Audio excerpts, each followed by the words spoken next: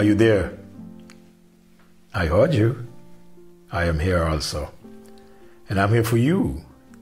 I'm here to share the word and make sure get it out to you. And I know that you are there for someone else. And when you put us all together collectively, we are here for the Lord and for the work of the Lord. Even Francis Habergel, who many years ago wrote the song, Take My Life and Let It Be Consecrated, Lord, to Thee. She is here with us. That's why it is good for us to write things. And it's good for us to, record things so that when we are not around, even like these devotions, I will never, ever in my life reach where these devotions are reaching. Never, ever. I would never, ever get a chance to speak to some of you in person. But God is using these devotions to speak to you. And just like I will never get a chance to speak to you, it is also true that you will never get a chance to speak to some of who will send to some others, but it is because of you sharing with someone else get to hear. So have it, Gail say, take my love, my Lord, I pour. At thy feet its treasure store. Take myself and I will be ever only all for thee. Ever only all for thee. John in his message. Let me just share one other scripture that I want to share with you in regards to spirit baptism. May I say to you that all believers are baptized into one body. That's why I don't see the sense in us as children of God fighting against one another. I don't see the sense as children of God, if we are children of God, trying to destroy one another. This happens sometimes because of religion and not because of salvation. We are all baptized into one body. We are members of the same body. It doesn't matter where we go to church. I said to you before, and I say again, churches are like restaurants. Really and truly, they are spiritual restaurants. You and I are the ones responsible to make our choice on where we will eat and who we will allow to feed us and what we will eat. Whether meals that are good for us, that will help us to grow spiritually, or just to keep us where we are. The choice is always ours. So I don't allow religion to get in my way. Yes, I know all of us, we are not all on the same step of the spiritual ladder. There are those that are higher up than us, and there are those that are lower down than some of us. But we just want to thank God that we are all children, just like in the family.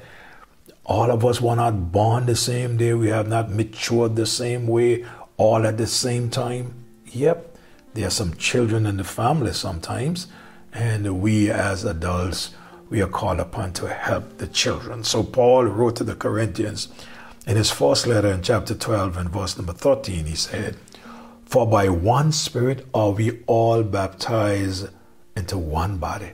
And I like how he says this. Whether we are Jews or Gentiles.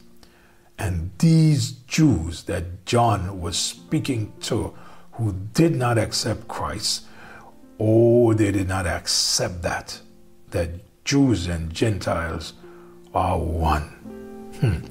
I'm now studying the book of Philippians. I've just finished the book of Galatians, and I'm studying the book of Philippians and writing those notes out. And Paul referred to some who referred to Gentiles as dogs. Paul referred to them as dogs. those who are outside of Christ and coming teaching something that is not godly, but is religious.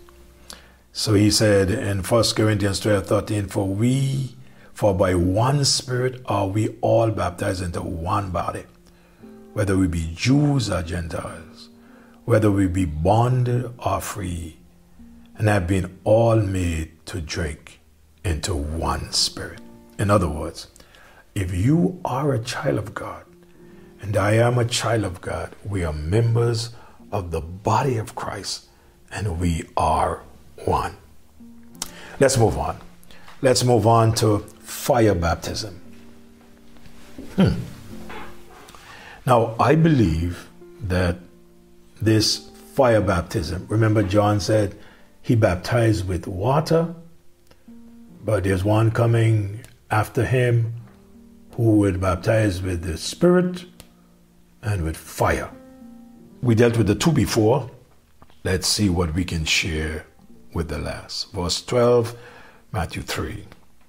As I've said, I believe this baptism speaks of God's coming judgment and punishment. I really believe that this is what John was speaking about. I can see John speaking to the believers saying, you will be baptized with the Holy Ghost. That's something that he could not do. He said, you will be baptized with the Holy Ghost. I can also see John looking at those non-believers, especially those who were saying that they are of Abraham's seed and they are good enough, all the non-believers.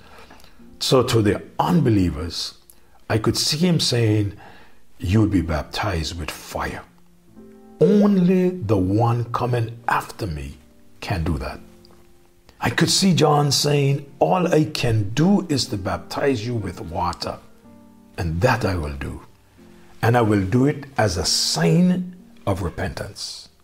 In Matthew 3, verse 12, he says, whose fan is in his hands, and he will truly purge the floor and gather his wheat into the garner, but he will burn up the chaff with unquenchable fire. When I saw this, I began to wonder, what is this? And how can I explain it? And then I asked myself, what is the purpose of this? Then I read the remainder of the verse to see its purpose. There I realized it is to separate the wheat from the chaff. Let me take you back to something that I've remembered when I was young. When I was young, we used to do farming, and peas would be one of the things that we farm in Angola. Yeah, everybody had to have their own ground to plant and to make sure that we get a crop. Sometimes when the peas bear, we would pick some green, and many times much would be dried. Sometimes you get a good crop of peas. And my grandmother would always make sure that some dry and must stay until they're dried good enough and pick them, and those we couldn't eat. But after she would have gathered enough to replant, when we take these old peas from them, we would sometimes have to eat some of the dry that we put up. And in order to do that, we had to separate the peas from the pods, from the shells. I could remember we would put the dry peas in a bag and put them out in the sun. If you're going to have dry peas that we're going to cook, like what we buy in the stores today, they are dry peas. We would put some in a bag and close them out and put it out in the sun. We would put it out in the heat of the day. If it's going to rain, we would take it up.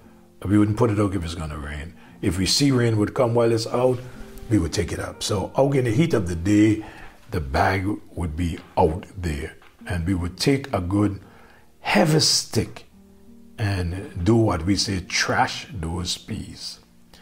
Now, after trashing those peas, we would we call it, those peas. We would then throw them in a bad pan, shake it for a while until the shells came to the top and the peas would stay at the bottom. We would skim off the shells and then get the peas where some pieces of shells remain. We would then take all the peas, lift them up in the air and let them fall in the bad pan, and the wind will blow out the shells and leave the peas only. That reminded me, one day God will separate his wheat from the chaff. The wheat will be gathered and protected, but the chaff, the unsaved, will be burned with unquenchable fire. I believe that this is what John was speaking about when he spoke of the water baptism. Next morning, I want to go a little bit deeper and pick up a few more verses and share with you John and his message. Father, thank you, thank you, thank you. Use your word as you see fit. Save those, Lord, who would hear your word and would cry out to you. Thank you for those whom you have saved. Encourage every believer, and may you be glorified. In Jesus' name I pray. Amen. May God bless you richly. May you have a great day in the Lord. Be a blessing, and you will always be blessed. Have a great day.